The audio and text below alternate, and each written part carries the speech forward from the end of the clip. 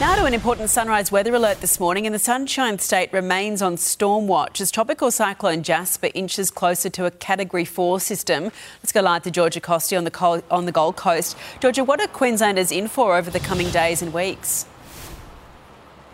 Well, Eddie, we've been keeping a close eye on Jasper, which is now considered to be a severe tropical cyclone by the Weather Bureau. Later today, it is expected to intensify to a Category 4, and by tonight, it could even escalate further to a Category 5. Now, it is continuing to travel south towards the Queensland coast, and now the latest modelling suggests that if it does hit us next week, the region most likely to be impacted is around Mackay. Residents in that area are being warned to just keep an eye on the conditions and have a plan in place. But it does come as swiftwater rescue crews from around the state do some final training and just make sure they are prepared to respond to any emergency we might have. We do have around 400 personnel which can be deployed at any moment to the areas where they are most needed. But Eddie, the Weather Bureau does still insist that at this stage the system is continuing to be hard to track and it can still change its course because, of course, as we know, cyclones are unpredictable. Certainly are. Thank you so much for that, Georgia. In fact, all of the weather is unpredictable at the moment. The country is bracing for an intense heat wave with severe conditions forecast from Broome in WA's northwest